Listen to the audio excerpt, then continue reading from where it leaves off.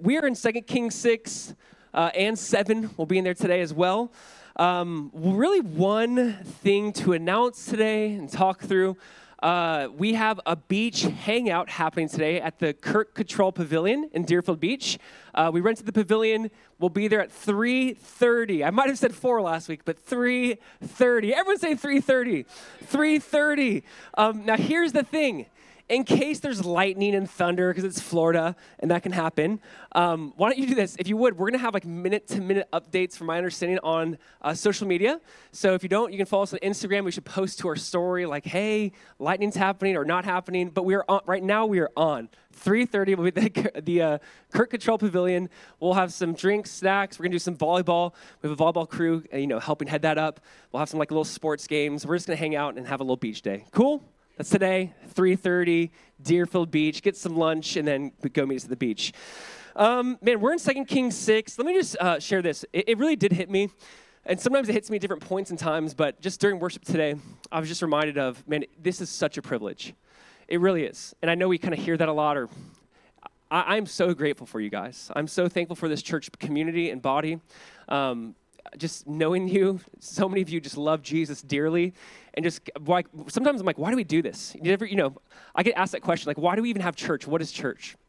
Man, it's so beautiful to see the body of Christ come together and just lift up the name Jesus and say, Jesus, we want you to be Lord, truly Lord of all. And I feel like in those worship moments, we're just reminded, like, everything else we're pursuing. Like, does anyone else feel guilty when you're singing, you are my one thing? Like, you are my one thing. Like, oh, Lord. I love what A.W. Tozer said. He said, Christians don't tell lies, they sing them. Oh, and that hit me hard. Dude, Tozer just comes with fire. That's what Tozer does. He just writes fire every time he wrote. But it hit me. I'm like, Lord, I don't want that to be the case. Obviously, the scriptures say it best. They honor me with their lips, but their heart is far from me. And that's one of those things where I feel like in worship, I'm like, Jesus, don't let me just be honored with my lips. Let this truly be a time we can come together and let our heart be close to you and knit and joint together to you and to the body. And there's just something about the bride of Christ coming together saying, Jesus, you are it. We love you. We need you. We can't do life without you. Equip us for the work of the ministry. God, let there be just you in our praise or in our fellowship, the times we hang out and just talk, that you be centered. So I just want to say this. I love you guys. I'm so thankful for you. I love the exchange. I love what the Lord's doing. This is not the perfect church. It's very flawed. And that's what the church is. It's a group of people who are not boasting in our righteousness, but in the finished work and righteousness of Jesus. And I just want to say I'm just so grateful for you guys. It's so sweet to come here. Because here's what's interesting to me. We've been in the Old Testament for a while. And I want to say, well done. I'm proud of you guys. Sometimes Christians are like, why don't we ever go through the Old Testament? I'm like, you want to go through the Old Testament? All right, we're going to go through the Old Testament 2 years later. And we're still in 2 Kings. And so here's the idea. This is so profound to me. It's been such a joy to walk through this. This text I taught like 15 years ago. And I was just reminded, like flooded with memories of this text because it is such a beautiful story that clearly communicates the gospel. And you're like, Josiah, you say that every week. I know, that's just the way the Bible works. But hear me out. So far, remember this. This is so important. As we've worked through 1 Samuel, 2 Samuel, 1 Kings, now 2 Kings, do not get overwhelmed with all of the kings and prophets. Don't get confused. It's a lot simpler than we think. We know that Israel was one nation, all 12 tribes under Saul, then David, then Solomon. Solomon was the last king to have the whole nation together. It's split into 2 kingdoms. Rehoboam, his son, we know that he went to the south. Jeroboam went to the north. The southern kingdom is called... Oh, come on. The southern kingdom is called Judah. The northern kingdom is called Israel, even though it should all be called Israel. I don't ever really like that distinction. But it's called Israel in the north, Judah in the south. There's 2 kings. There's different prophets that go to these different kingdoms. We primarily have been looking at the northern kingdom because after it's split, we see a few different kings. We see Elijah come on the scene. He's constantly calling on Ahab and like the false gods of the north. Then Elijah raises up Elisha. And Elisha is also primarily ministering in the north. And we just see them like constantly being used by God. Here in 2 Kings, it's really interesting because it shifts from Elijah to Elisha. Now, Elisha seems to be doing the work in the ministry that looks so much like the ministry of Jesus in the Gospels. I mean, the blind see, the dead are raised. I mean, miracle after miracle. It's like, it feels like we're in the New Testament, but we're in the Old Testament. Now, we're coming to a section, chapter 6, last week. If you remember, the title and the focus was gaining by losing. Gaining by losing. There's this idea in the gospel of you want to gain, give it up. Do you want life? Lose your life. Like the gospel is just so different. People want to find their identity. Lose it. Let God give you a new identity. Just the Bible's so different the way it works. And so in 2 Kings 6, you have the lost axe head. Then you have the Syrians who are blinded. They're led by Elisha into Israel's camp. They could have been killed. And Elisha's like, we're not going to kill you. We're going to throw you a feast. They're cured in a sense. They're healed of their blindness. They can see, and they should be wiped out. They were there to murder Elisha and eventually the Israelites. They should be wiped out, but instead, they throw them a feast. Unbelievable story of the gospel. The king doesn't respond like we think, and here's where we come to in chapter 6. 2 Kings 6, if you look at verse 24, that's what we'll pick up today. But here's kind of the idea of 2 Kings 6 and 7. Chapter titles kind of frustrate me, like chapter 7, a lot of times they did their best to make it flow. Chapter 7 just continues the story of 2 Kings 6, verse 24. So we're going to look at chapter 6, the end of 6, and 7 today. Cool? I think we can do it. And just here's the idea.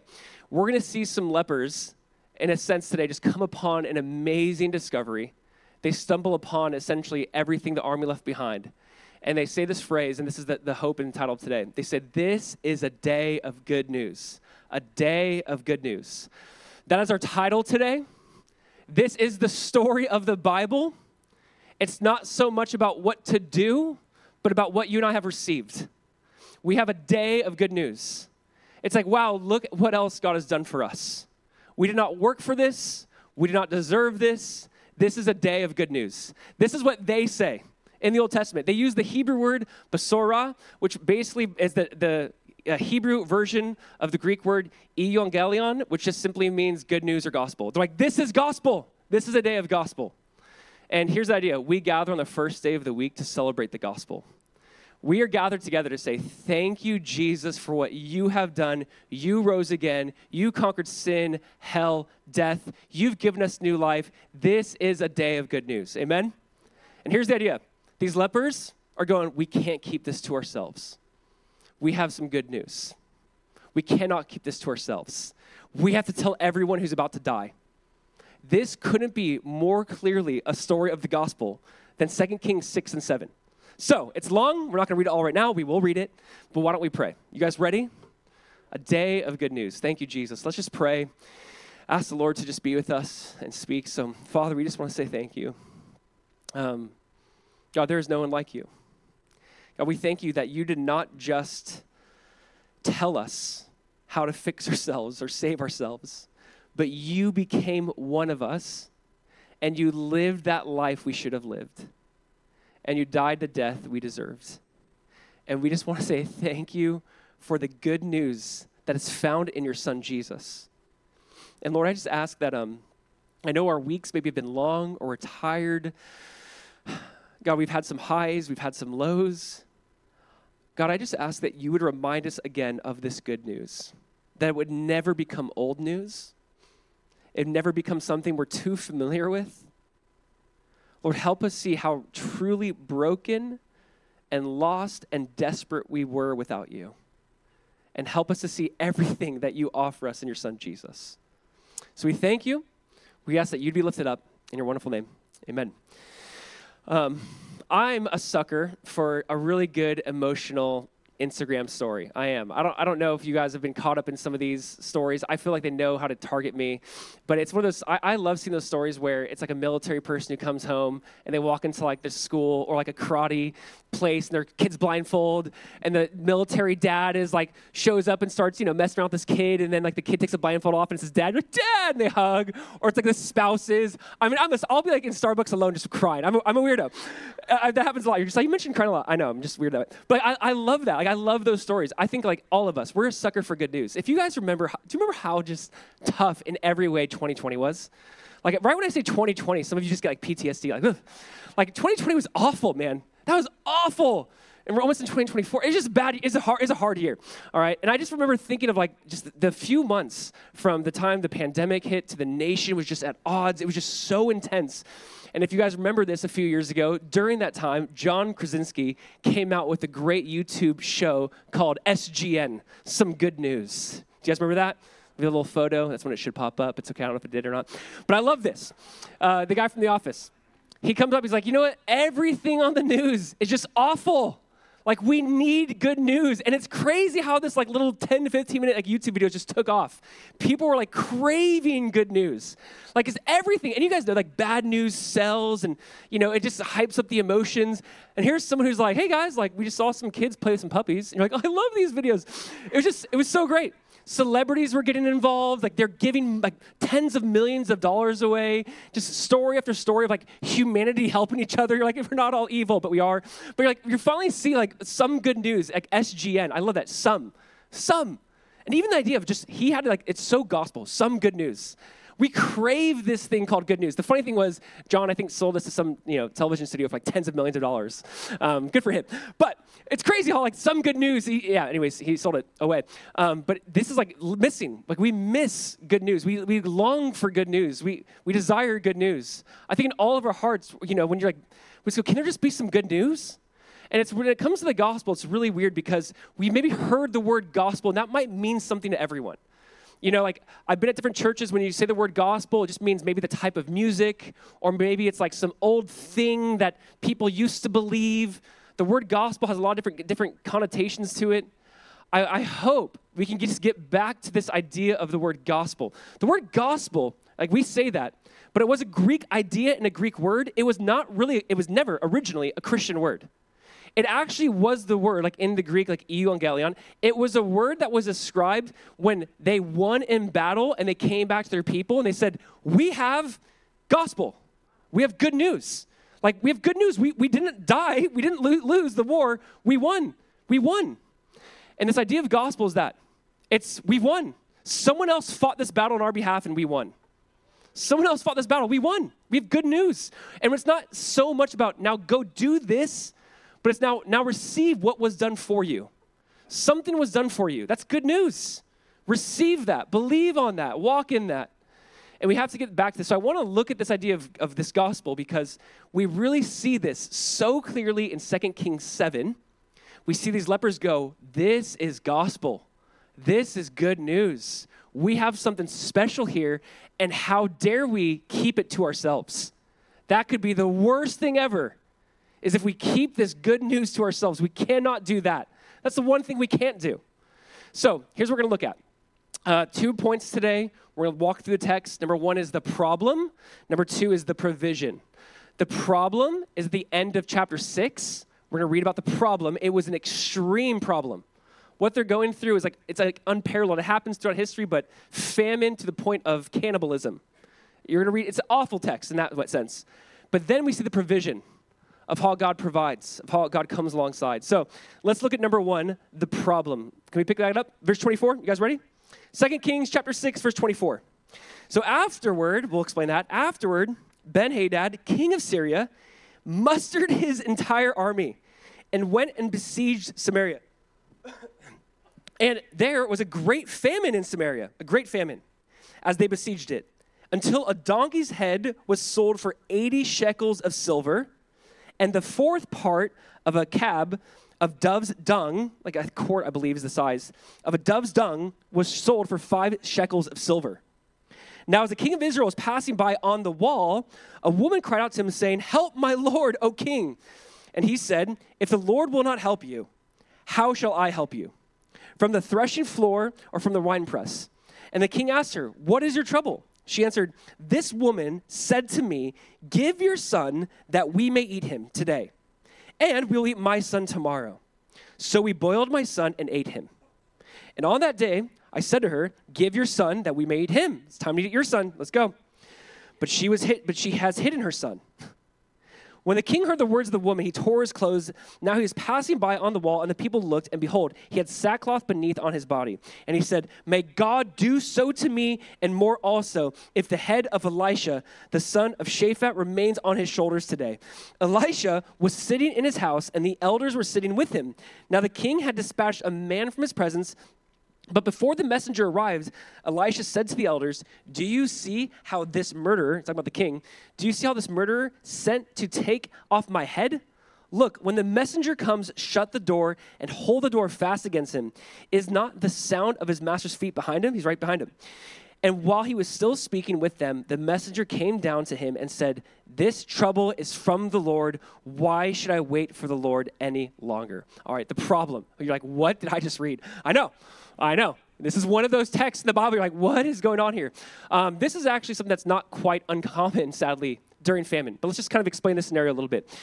Ben-Hadad, king of Syria, he's like, we're going to besiege, we're going to camp around the walls of Israel, of Samaria. That's their capital, where the king is, where most of the people are, a very big city. We're going to besiege the city. Basically, what armies would do is we're going to camp outside along the walls. We're just going to wait till they starve to death. We'll either poison their water or make sure resources can't come in, can't get out. We're going to wait here. We're going to bring a lot of supplies with us. And we're going to camp as long as we need to till everyone starves or dies. Which is crazy. That's basically a tactic of war. Not uncommon. So this is what they do. We're going to besiege the city. We're going to hang out. We're going to wait.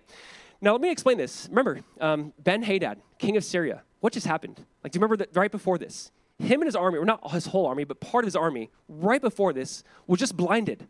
They're ready to go take Elisha and kill Elisha. Remember, Elisha's servant goes, we're surrounded. And Elisha said in chapter 6, he goes, only if God would open your eyes and you'd see that we're not surrounded. His eyes were opened, Elisha's servant, and he realized, we're not surrounded by an army. They're surrounded by an army, an angel army. I love that because we talked about this idea of it's not all, the things that we see seem real. The things that we don't see are probably more real, more realistic. There's so many things that we don't see that we know affect our world today. And he goes, God, open thy servant's eyes. So he sees, oh my gosh, we're surrounded by God's army. Oh, we're not going to die today. The king of Syria and his people were blinded. Elisha goes to him. He's like, hey, follow me. He follows him and leads him actually to this king. He leads him to the king of Israel. And his eyes are opened.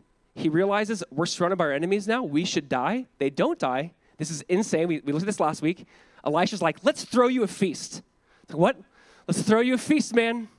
They deserve death, but we're given good news, mercy, and we're given a feast.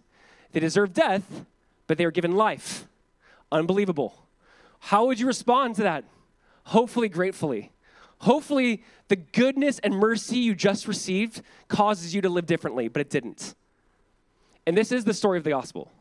We've received insane mercy. We deserve death. We deserve death. God has shown us grace. God does not give us death. He gave us life. He threw us a feast. He said, come sit with me, feast. Now, how do we respond? That is so key. How do we respond? We should hopefully respond in love, going, oh my gosh, if I've been forgiven of much, I must forgive much. If I've been shown much mercy and love, I got to show mercy and love. Not the king of Syria. We're not sure in verse 24, but by the way verse 23 and 24 ends, we don't know if it's years, months, days, but he's like, I'm not going to fight you guys, we're good. And he's like, let's go fight him. Something happened. He doesn't respond to grace. Not everyone responds to grace, sadly enough. It's so sad because we go, man, we have the greatest message ever. God, in his mercy and his great love with which he has loved us, has shown us mercy, and we don't always respond with gratefulness or thankfulness. We can respond like this king. He's like, let's go to war, let's fight. So he besieges the city. We see him now turn on them. Now, here's what's very, important in this. Remember, I mentioned this before. Israel in the north was not a godly community. They weren't like people who wanted Yahweh. They didn't love God. They didn't seek God. They served other gods, but God has been time and time just gracious to them, prevented war, kept them safe. He's been so good. He's sent them prophets to speak his word to them. God has been so good to Israel in the north, and yet they've never really repented or believed on him. Now, I'm bringing this up because sometimes when you read, Exodus, Leviticus, Numbers, Deuteronomy, God warned them and said, hey, listen, you're going to enter into the land of promise. If you serve me and seek me, I'm going to pour out blessing on you. If you forget me, there'll be curses upon you. This was one of those curses. Let me explain. It's Deuteronomy 28, verse 52. This is interesting. We'll put the verses up here just so you can see it. God warns them and says, if you don't serve me, they shall besiege you in all your towns until your high and fortified walls in which you trusted come down throughout all your land, and they shall besiege you in all your towns throughout all your land, which the Lord your God has given you. And you shall eat the fruit of your womb, the flesh of your sons and daughters, whom the Lord your God has given you in the siege and in the distress with which your enemies shall distress you.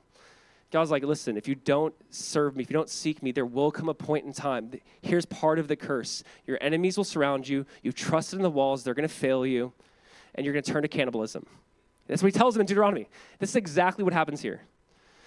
They're besieged by their enemies. They're surrounded. They have no food, and they turn to cannibalism. Now, it's weird because, I know it sounds weird. Like, this is not a fun thing to research this week for me, especially. But when you're like, okay, I want to read about famines and how famines work and starvation and what this looks like. And, part of me is like, oh, I want to show images. And then I'm like, that's a really bad idea, actually. It's not a good idea. And it's honestly heartbreaking when you read about, like, the modern day starvation that's happening around the world. Whether it's in Yemen, it's just like 20 million people are literally just on the verge of starvation. It's just awful. Ethiopia, Southern Sudan. There's some parts of the globe that are truly experiencing famine to this level, where their bodies are disfigured, deformed, they turn to cannibalism. This is not an uncommon thing.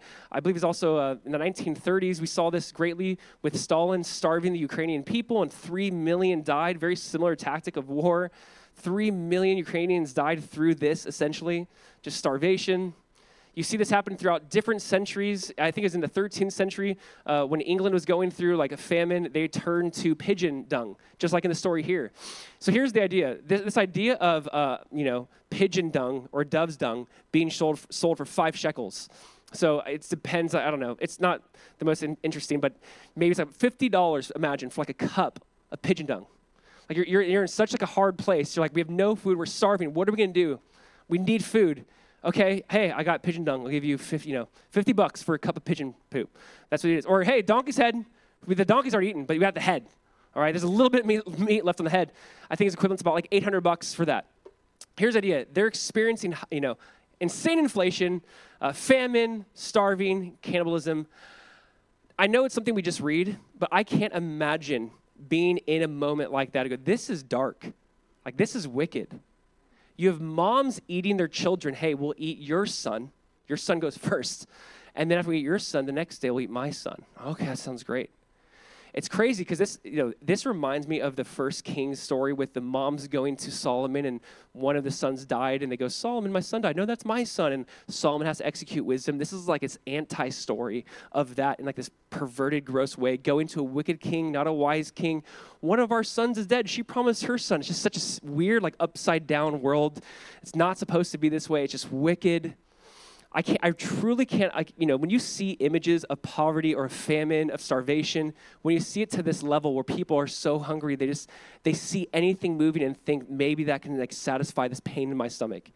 I mean, we can't imagine the depravity that this was for them. Like, this is insane. Obviously, you read it like I read it and you go, ugh. But then we forget, like, no, these are real people who really did turn to cannibalism. And the point is, we don't really know how bad it is. There's just, it's insane. I think I want to paint the picture in this way because I want to show how hopeless it is when you turn from God, when you want nothing to do with him, and you'll turn to anything and everything else. And it never satisfies you, leaves you miserable. I mean, this is so painful to even read about. And so the king sees this, and actually I have to point this out. Isn't it crazy, this conversation, hey, let's eat your son today. We'll eat my son tomorrow. Then she hit her son. We're not going to eat you, son. These are some of the strangest conversations, but it's crazy to think how death was so common to them. They just became just numb to death. That's what I see here. Like, death is just happening all around them. There are certain war-torn countries, like I've mentioned, but death is just so common. Bodies just lay in the roads, lay in the streets. For us, we try to like hide it away. It's in a cemetery. We try to dress it up with nice, pretty flowers. Death was just so common, but they're so numb to death. They're so numb to it. Sad to say, I do think we are just, it's sad. I think we are very in a similar spot. I think we are just numb to death. I think when it comes to death, we're just numb to it. Like, no big, whatever. We eat my son today, we eat your son tomorrow. That was their mentality. This is what we think. We really go, how could they get there? How could they think that? Really? We murder over 1 million babies a year. And we go, how could they ever think like that? How could they be so numb to death? I don't know. I think we're pretty numb to it too. It's crazy how we read stories like this and go, oh, Old Testament scriptures. My point is, I think that there's a point where we are numb to the things around us, sadly. We're not even aware of it, don't care, it doesn't move us anymore. It's like, I guess we'll eat my son today. But the point for us is like, I guess we'll just another fetus. We try to use different words and titles to not make it know it's an image bearer of God that we're murdered. We try to numb ourselves to it, and we are numb to it. And I think we need moments where people are like, oh, hey, we got to wake up. This is not okay. I don't care if this is normal. This is not normal. This is happening. Hey, I don't care if this is like normal. You're eating your kids, it's cannibal. This is not normal. The numbness factor that's happening, this is not normal. The king sees this. The king of Israel sees this. And what he says in verse 31 is interesting. He said, may God do so to me and more also if the head of Elisha, the son of Shaphat, remains on his shoulders today. So what does he do? You're the king. Your people are starving. Like, you don't know how bad it is. Like, it's cannibalism. He's probably aware, and obviously he's aware, but I don't know if he knows how bad it is. And he's like, sees this story play out. He's like, may God do so to me and more if I don't take off Elisha's head. That's fascinating to me. What does he do? He blames someone else. He doesn't go, I'm the king. It's us. We've turned from God. God told us this would happen if we turn from him. Instead, he finds someone else he can blame. He's like, it must be Elisha. Now, it makes sense to him because he goes, Elisha was the guy who brought the enemy into our camp, and he didn't let us kill them. He made us feed them. We fed them, and now look what happened. So in his mind, this is justified anger. Elisha, man, we had them in our fingertips. Like, we should have killed them that day. So he's mad at Elisha, not realizing this is the sin of the king and of the people. And so here's what Elisha says. I love this. Verse 32. Elisha says, do you see how this murderer has sent to take off my head? He's like, do you see this guy? He's coming to get me. Can you believe that? Hold the door shut. Right? And they come to get him, and there's a captain behind him, and he's speaking too. And here's what he says. Verse 33. He says, this trouble is from the Lord. Why should I wait for the Lord any longer? He's like, Elisha, look what we're in. We're in this mess because of God. It's not our fault. This trouble's from the Lord. Why should I wait for him any longer? I used to wait for him, that means. Now I don't wait for him. Why should we wait any longer? This trouble's from him. It's not our fault. It's God's fault. We meet people like this a lot. It's not our fault that we're in this mess. If there is God, it has to be his fault. Notice when he says not any longer, I try to put it out this way. This man embraced a utilitarian view of religion. Basically, he said, I tried it for a little while, but it didn't work. So he says, this doesn't work. He goes, why should I wait any longer? Okay, this is a mindset or perspective many people have. I've met many people who's like, I've tried it, it doesn't work for me. I'm like, you've tried what? First of all, and then it's funny how like, I've tried it, it just doesn't work. It's like, no. So God didn't do what you wanted him to do when you wanted him to do it. So basically what didn't work was you being God. Not that it didn't work, but God didn't do what you want to do when you wanted to do it. So what didn't work was you thinking you have control and power. He was like, but I've tried it. Why should I wait any longer? It doesn't work. I think this is so important. The psalmist says, indeed, none who wait for you shall be put to shame. Why should we wait any longer? Elisha's like, I'm good. None who wait for you shall be put to shame. Psalm 40, he says, I waited patiently for the Lord, and he turned to me and heard my cry for help. I'd say this, if you've ever come to this place where you're like, God, I've waited for you, but you didn't show up, it's just so interesting. Like, don't throw in the towel. Don't be like, I had tried, it didn't work for me. Sometimes I really feel like we do have to, and it's so true, when we come to the end of ourselves, we come to the beginning of God. There's that saying, and so many different authors have wrote that throughout the centuries of like, it's kind of when you realize you have nothing left to give, and you're like, I gave it up. It's like God shows up even in past those points. This is such a dumb story. My son this week, I don't know why this hit me, but he had a little mango stand outside of our house. I thought it was really fun. We had like a mango tree. We got all the mangoes. We put a little mango stand out. My son's just funny. Sometimes like, he'd wave, and they'd drive by, and he's like, he's mad. He'd wave and smile. They'd drive. I'm like, dude, good job. Like, you're learning rejection. This is great for you. I don't know. I was like proud. I'm like, keep going. Keep getting rejected. And so he's like, he made up a frivolous number. He's like, only 8 more cars, and then I'm going inside. If 8 cars don't show up, I'm going in. I'm like, 8? Okay. I'm like, whatever. He's counting, 6, 7, 8. He's like, that's it. I'm done. I'm like, just wait a little longer. He's like, no. I swear to you, the 9th and 10th cars both pull in, stop, and give him money. And I'm like behind him, like, yeah, you see, Dad's right. It was just so funny. But it's like he made up this thing, and like I can't once I come to this, that's my end, I'm done. Why should I wait any longer? It's like those are the moments you have to wait. The moments you're like, why should I wait any longer? It's like, this is when God shows up. When you come to the end of yourself, you're like, I have nothing left in me. I can't do it. Like, okay, wait. This guy goes, why should I wait any longer, assuming he did wait at one point in time? But I love it. It's just, he finds it right now in this point, hey, if there's poverty and suffering, that must be God. if there's disease, sickness, and death, he doesn't blame sin, he blames God. He goes, look what God did. Your God did this. It's crazy to me how when there's issues in this world, we blame God. When things go well, God gets no credit. Oh, there's issues? God. Things are going well? Me. It's like so interesting. It's like, wait, why is it not the other way around? But it's so funny. This is what he says. This is what he does. There's a famine in the land. No, it's really interesting. In the book of Amos, chapter 8, it's fascinating because Amos was a prophet later actually to the north, so to the northern kingdom of Israel. Amos, so keep this in mind, Amos, prophet to the north, later down the road, he talks about a famine to them, which this would probably, oh yeah, our grandparents went through this famine. Here's what Amos says. Behold, the days are coming, declares the Lord, when I will send a famine on the land. They're familiar with that. But not a famine of bread, nor a thirst for water, but of hearing the words of the Lord. That's probably a worse famine. He's like, there's going to be a famine on you, not just of food or water, but there will be a day when you will no longer hear me speak. That's more terrifying. I don't want to relate this too much to our moment in our time, but I do think what should freak us out more is like a people's heart turns so far from God they can no longer hear from God.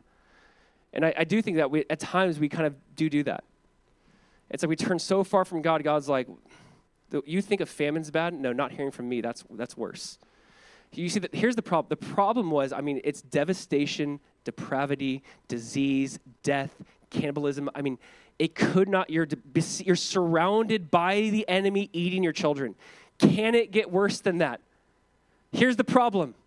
And then I love this because at this dark, dark hour, chapter 7, we're going to see the provision, meaning we're going to see how God shows up. And I love this. So the story continues. It doesn't change. Chapter 7, just next verse. Let's keep reading because Elisha's response. So number 2, the provision.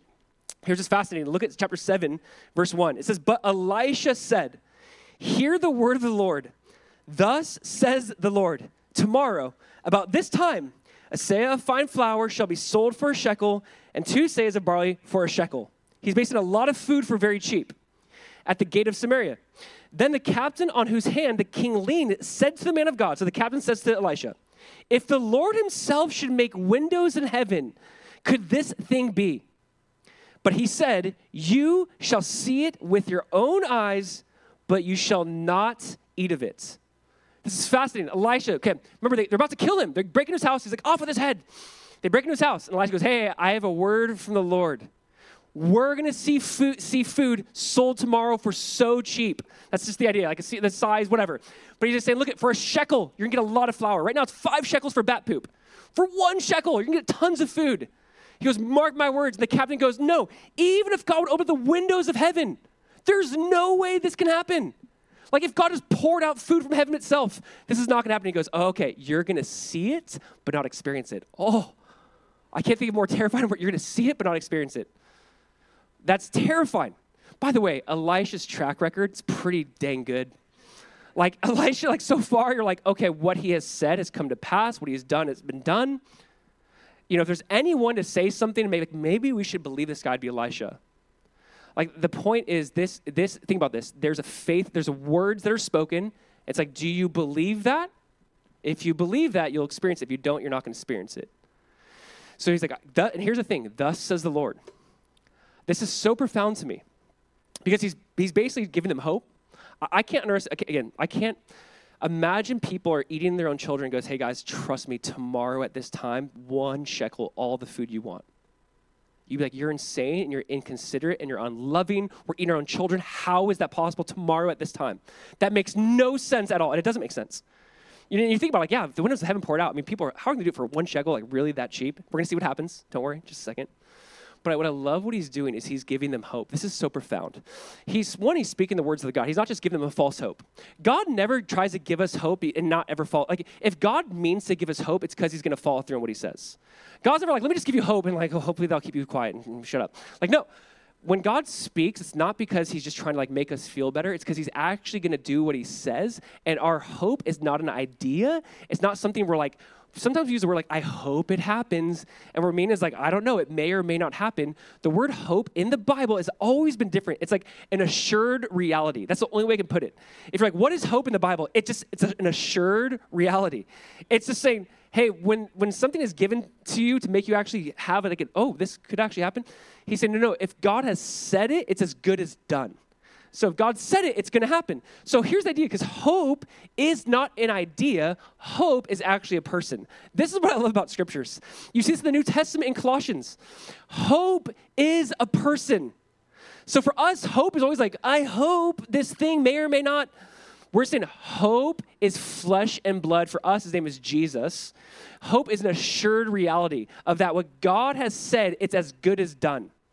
And so he's not just saying it. He's actually giving them this reality, like it's going to happen tomorrow. And listen, I'll be honest, it makes no sense to me. If you read that and you go, oh, that lady just ate her kid, and you're saying we'll get as much food as we want for a shekel tomorrow? Yes. He's not just saying that to make them feel better. It's based in reality. It's based in God himself.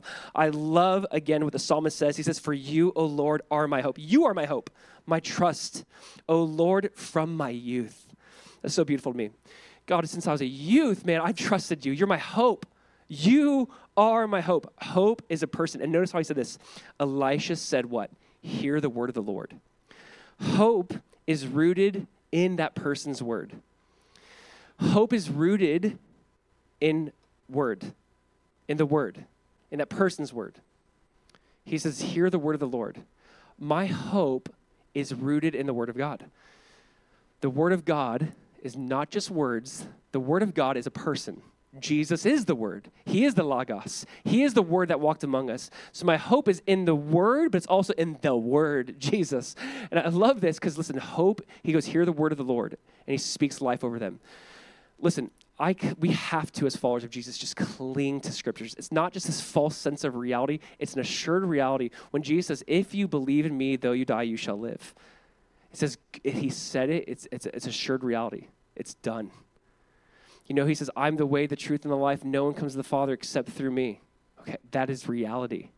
My hope is in his word. It's in a person. And just like Elisha has a good track record, Jesus has a better track record. He's just perfect. He's the word made flesh who walked among us. Elisha's like, let me just give you hope for a moment. I find this fascinating. Here's the thing that frustrates God the most. We'll follow up on this captain at the very, very end, because nothing you could say, and now it's really actually use the word angers. Nothing angers God more than unbelief. The wrath of God is poured out actually on unbelief. So I want to keep reading because the person goes, no, if God himself would open up the heavens, this can happen. And you go, yeah, I kind of understand. Like, people are eating their children. How can we have much food we want for one shekel? So let's keep reading. Verse 3, so profound. So he says this, verse 3. Now, there were 4 men who were lepers. I love this like side story, right? You have like this city, besieged, army surrounded. Here's just 4 random guys, these 4 lepers. They're at the entrance of the gate. And they said to one another, why are we sitting here until we die? If we say, let us enter the city, the famine is in the city, and we shall die there. And if we sit here, we die also. I love their reasoning. So now come, let us go over to the camp of the Syrians. If they spare our lives, we shall live. And if they kill us, we shall but die. I love these guys. All right, the lepers. The verse is Leviticus 13:46. Lepers had to be outside the gate. They're outside the city. They're Israelites outside the city wall. They can't participate in community because they have the skin disease. We talked about leprosy a few weeks back with Naaman. It just ostracized you from the community. Here's 4 lepers hanging out. That's what you do. If you have leprosy, you just find other lepers. So they're hanging out. They're outside the city walls. They're like, you know what? There's a famine in there. If we go in there, we're going to die. We sit here, we're going to die. We go to the Syrians, we might die, but we might live. I absolutely love these guys. I love their logic. I love how they're thinking. They're like, you know what? Let's just go to the Syrians. We're going to die there, die here, maybe live there, probably die, but we might live. That's enough hope for me to give it a shot. Unbelievable. Now, I don't want to get into this too much because I don't, hear me out really quick. I'm sure you've heard of Blaise Pascal. He's a philosopher, a Catholic philosopher who wrote some good stuff, some great stuff before. Maybe you've heard of Pascal's wager. Here's the idea. Pascal's wager says this. It suggests that it is more reasonable to believe in God as the potential gains of eternal reward outweigh the potential losses of disbelief. By choosing to believe, one stands to gain everything and lose nothing. But it presents its belief in God as a pragmatic choice. So here's the thing. You've probably heard of Pascal's wager. There's a part of me like, I don't love this, but I can appreciate this. I don't think it's ever good to be like, well, listen, if I'm wrong, this is kind of what we do. And it does make sense. If we're wrong, I don't believe we are, that's why I don't like this argument. If we're wrong, what happens? I lived a good moral life. I loved my family. I loved others. I gave sacrificially. I lived for other people. I had a great life, man. If I were wrong, you know what? And we just truly go to nothing. We had a good life. If you're wrong, if you're wrong and you don't believe in God and you want to live the life you want to live, I mean, you have everything to lose. You know, like so we're basically saying, Pascal's wager is like, it just makes more sense to believe in God, to follow him. The reason why I don't love that is like, I don't believe Jesus just wants this like pragmatic love. I don't think it's like, well, Jesus, you're better than just hell. Like, I don't think it's that. I don't love Pascal's wager, but here's what I do appreciate about it. It's basically, listen, this is what they're doing. They're using their logic to pursue reality and truth. We're going to die here. We're going to die there. We go to the Syrian army, most likely they're going to kill us, but they might show us grace. This is their way of thinking. Part of me goes, man, at least have the integrity to be honest with yourself. If you are wrong, you do lose it all. If you don't believe in God, you don't believe in Jesus, understand, if you are wrong, you lose everything for eternity. I'm not saying that's a reason to believe, but that's a reason to pursue truth and reality. Do you follow me on that? I'm not saying, therefore, you must believe in Jesus. I'm saying, but at least you go, you know what? Is it, I had this quote, I forgot this, but like Arnold Schwarzenegger this week, basically you saw the quote come out, it was like a lot of news media posts. He's like, I think you're stupid if you believe in the afterlife. I'm sorry, I don't know why I did an Arnold impersonation. But the thought was, sorry, he was my governor years ago in California. I'm allowed to do that. But the funny thing is, like, he basically is like, it's absolutely, they're lying to you if people say there's life after death. And I'm like, oh, you're banking, like, you could be leading so many, like, you really want to bank your life on that. You just come to nothing. Do you really believe in your heart of hearts you breathe your last breath and that is it? You believe Hitler just killed 6 million people plus? He commits suicide and that's it. No, why do we all have this? Like, no, there must be justice. There must be something, like, why do we have this craving for something eternal? Because there is something eternal. Why do we have this desire for something more? Because there is something more. But my point is, with Pascal's wager, I don't love it. I don't think it's bulletproof, but I do think it's at least decent to say, don't just stay where you are. They could have just been like, let's just stay here till we die. That phrase of how they say that, I think we put up here. Why are we sitting here until we die? I love that question. Oh my gosh, that question's amazing. I wish every non-believer would ask that. Why are we sitting here until we die? Why are we here? Like, if you get hit with that existential thought, am I just here to work forever then die? Like, yeah, yes, good job. That's such an important question. Why are we sitting here until we die? Like, maybe that's not the point of life, it's just work, then you die. Maybe there is something more. This is so important. And I love that this is like, we'll at least pursue something. We're going to die there, die here, maybe go to them. So you guys with me? I don't know. This is so profound. Jim Elliott said it this way. It's way better than Pascal's wager. Jim Elliott said it this way. He is no fool who gives what he cannot keep to gain what he cannot lose. You're no fool. You're no fool to give what you cannot keep. You cannot keep your life, so give it. Because you will gain something you can never lose. It's so much better. That's better than Pascal's wager, man. Good job, Jim. And he did it. Jim did it. You guys know Jim died this way. He gave it all because he can't keep it anyway, so might as well give it. Jim's wager is way better. We'll keep going. Verse 5. So verse 4, like, let's go see. I love this. Verse 5, here we go. The story gets so good. So we're going to read all the way through verse 15, so bear with me. So they arose at twilight to go to the camp of the Syrians. But when they came to the edge of the camp of the Syrians, behold, listen, there was no one there. What? For the Lord had made the army of the Syrians hear the sound of chariots and of horses. Remember that? The sound of a great army. They heard that. So that they said to one another, behold, the king of Israel has hired against us the kings of the Hittites and of the kings of Egypt to come against us. So they fled away in the twilight and abandoned their tents, their horses, and their donkeys, leaving the camp as it was, and fled for their lives. And when these lepers came to the edge of the camp, they went into a tent and ate and drank, and they carried off silver and gold and clothing and went and hid them. I love these lepers. Like, yo, look what we found, this empty camp. Let's go hide it now too and bury it.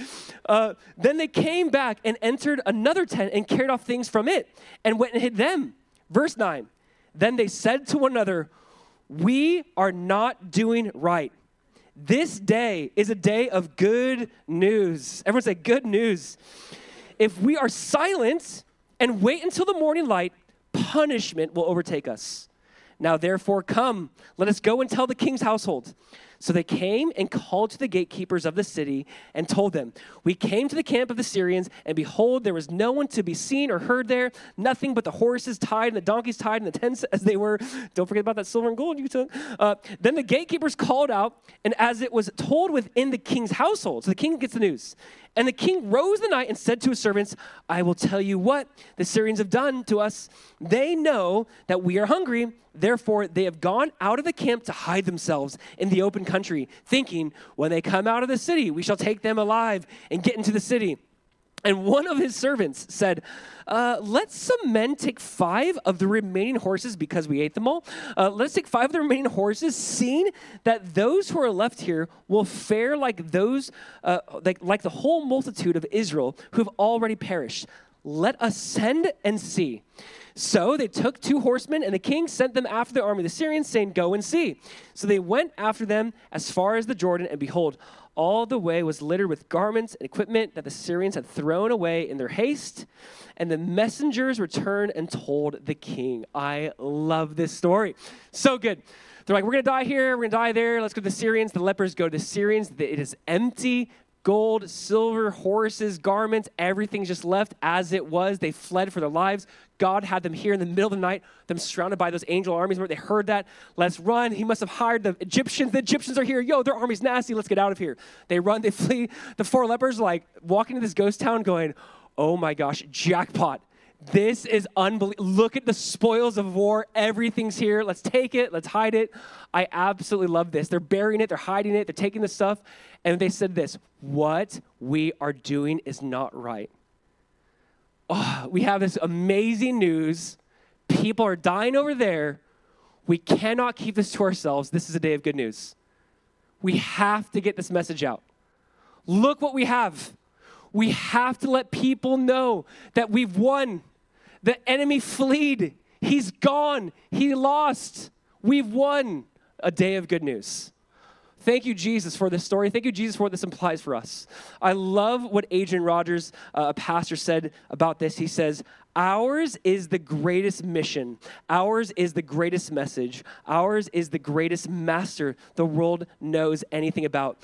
Our mission is the Great Commission. Our message is the saving gospel of the Lord and Savior Jesus Christ. And our master is Jesus Christ himself, who has told us that we ought to take the gospel to every creature here upon the face of the earth. He goes, we have the greatest message. Because this is what's happening in the leper's heart. They go, we have the greatest message. We have to tell the king of Israel. I love that when the king of Israel, by the way, is like, no, it's a trap. It's a trap. He's like, it's too good to be true. They're waiting outside. They're going to kill us. There's no way this is real. Like, and I get that. Like, I know when it's like, sometimes we hear some news. We're like, no, is it free? No, it's too good to be true. Like, so I get that. There's that thing within all of us. But I love that. Here's the words spoken from these lepers. No, we've seen, we've experienced. Come and see. Look what we got. We have the greatest message. Here's the thing. The gospel that you and I have truly surpasses this. I can't even put words to this. What you and I have, being saved from eternal hell, the wrath of God, death, sin, saved from myself, given over to a new life, a new identity, new family, new inheritance, everything we have in Jesus, new promises, new covenant, new love, everything you and I have surpasses the spoils that was left here. It's not even comparable. We have a way better message to say, look at, we literally were faced with death. We deserve death. It's because of our sin. We deserved all of the wrath, and yet we got all of the spoils of war. And because of what? Because of what God, see, the whole idea of good news is this. You could never accomplish any of the, even he says if the windows of heaven were open. And I love what God's like, and I'm actually just going to scare them away.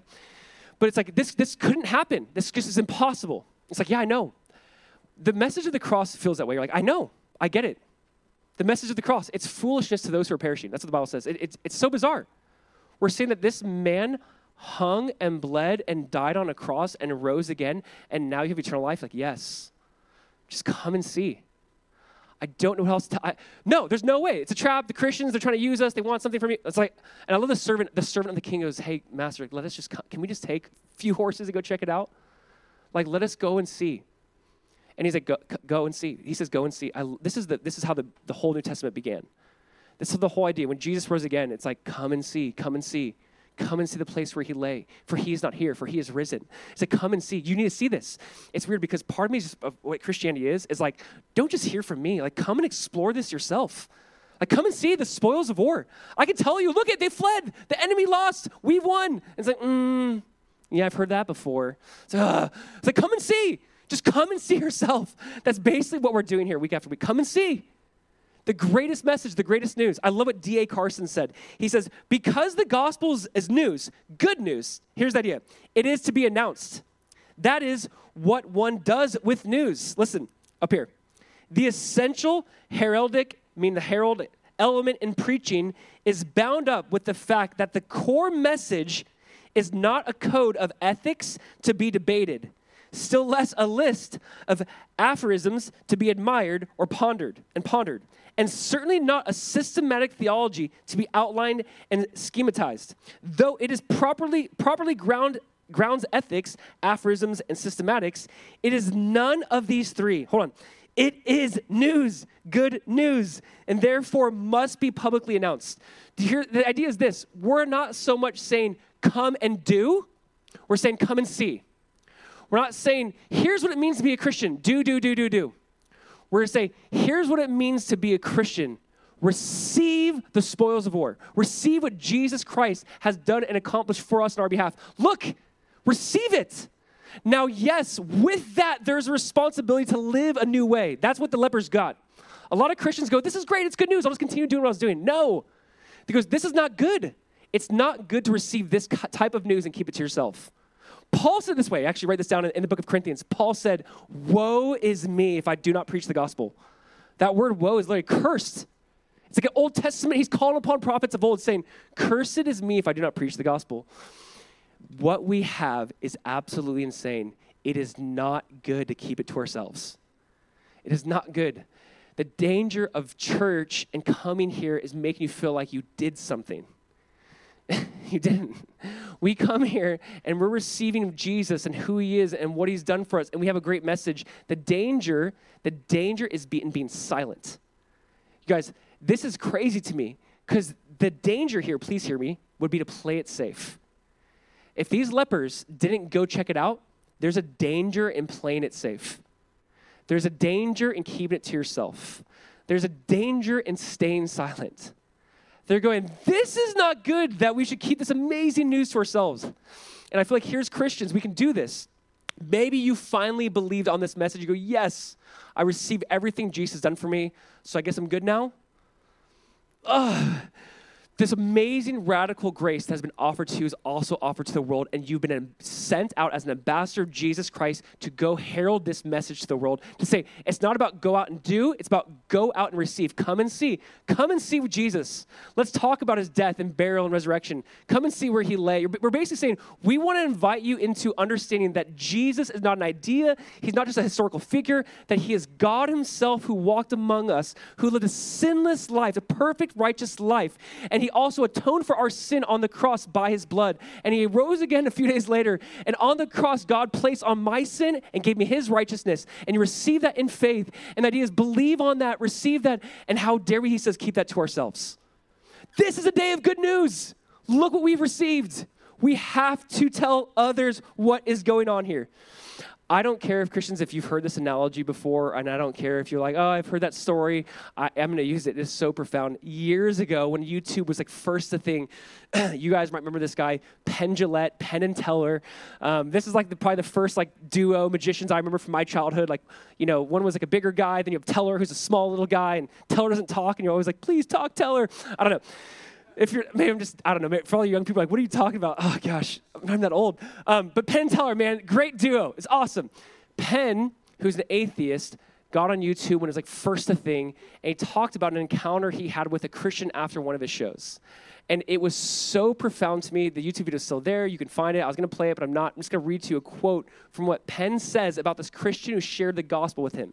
Okay, Penn, this famous magician atheist, said this. He says, I've always said, hopefully it's up here. I've always said that I don't respect people who don't proselytize, who don't share what they believe. I don't respect that at all.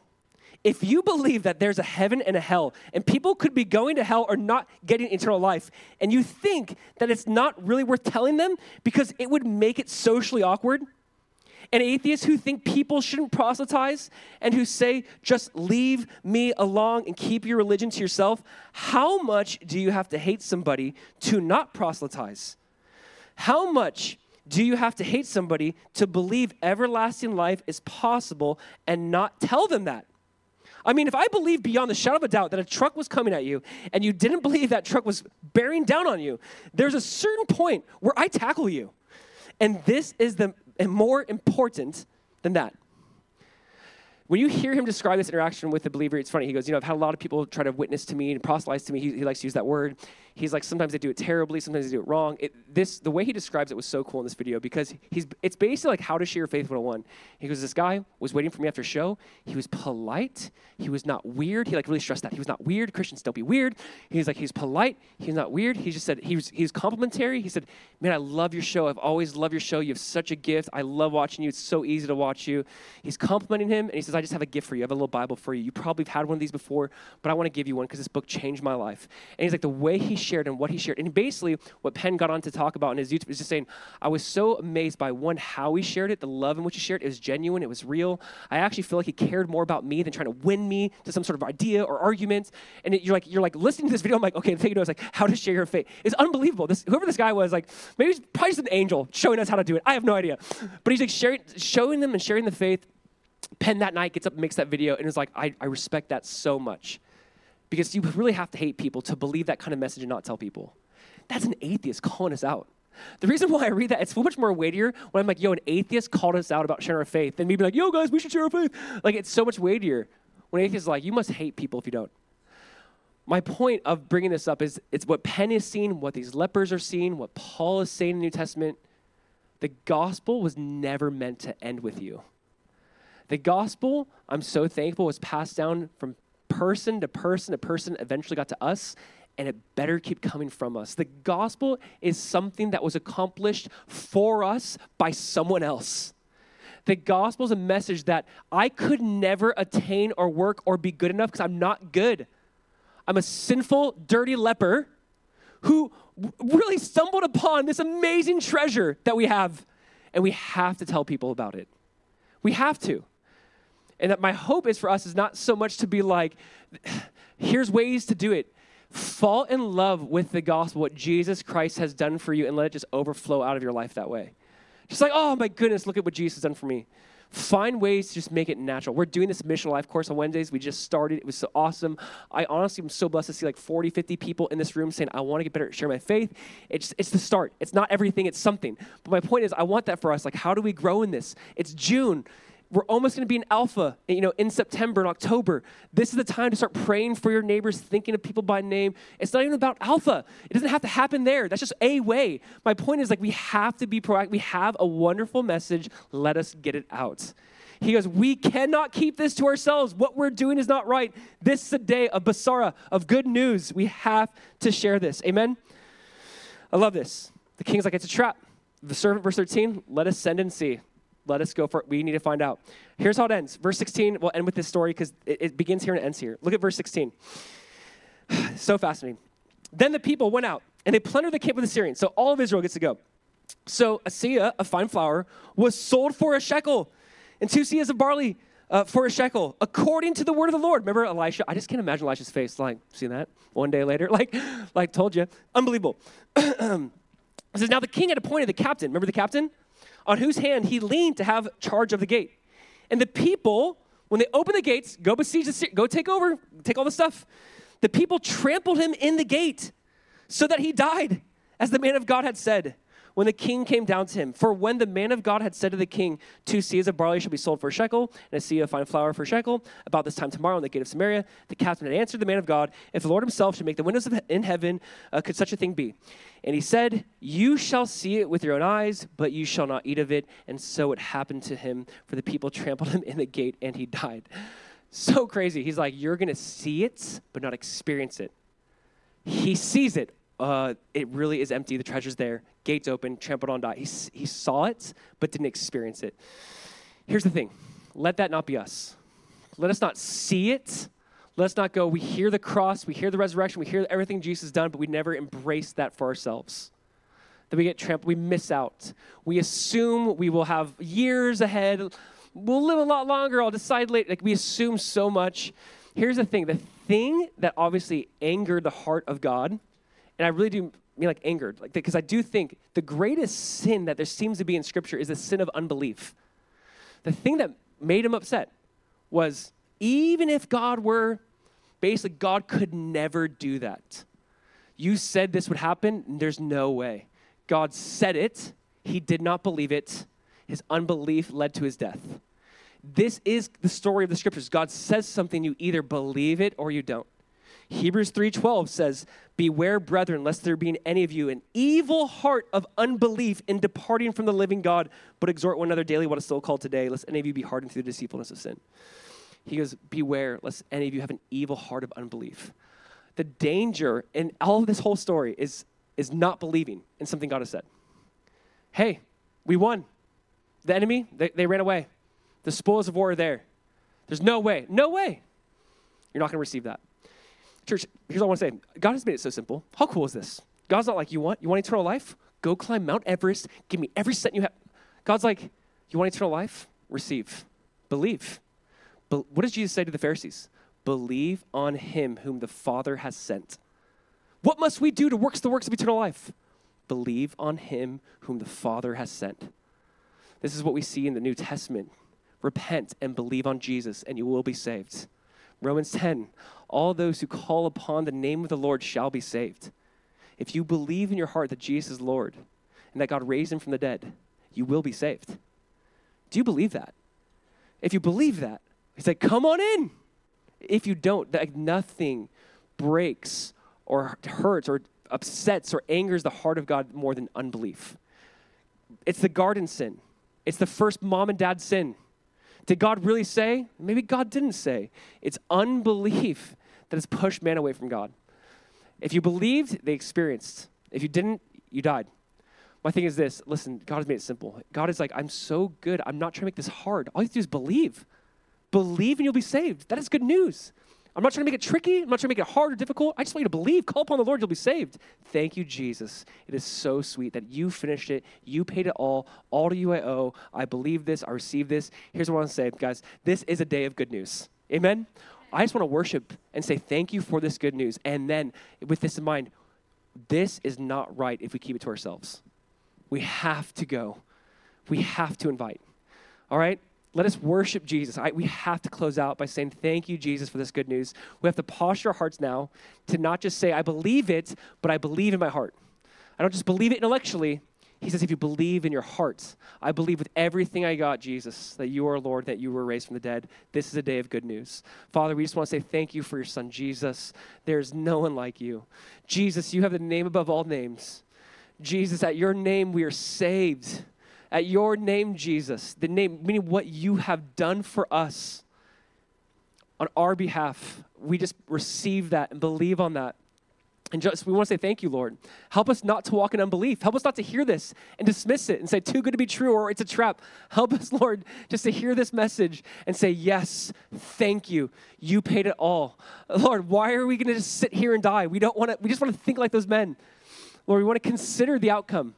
And we thank you, Jesus, that you are the solution, that you are everything, that you don't just want us to believe intellectually, but you want our hearts, you want our lives. So, Lord, I just ask for everyone in this room that, Jesus, we could just turn to you, get our eyes fixed on you. You are the author and the finisher of our faith. And we just want to say thank you, Jesus. You are so good. We just want to worship you now. In your name, amen. Let's just stand and sing to Jesus.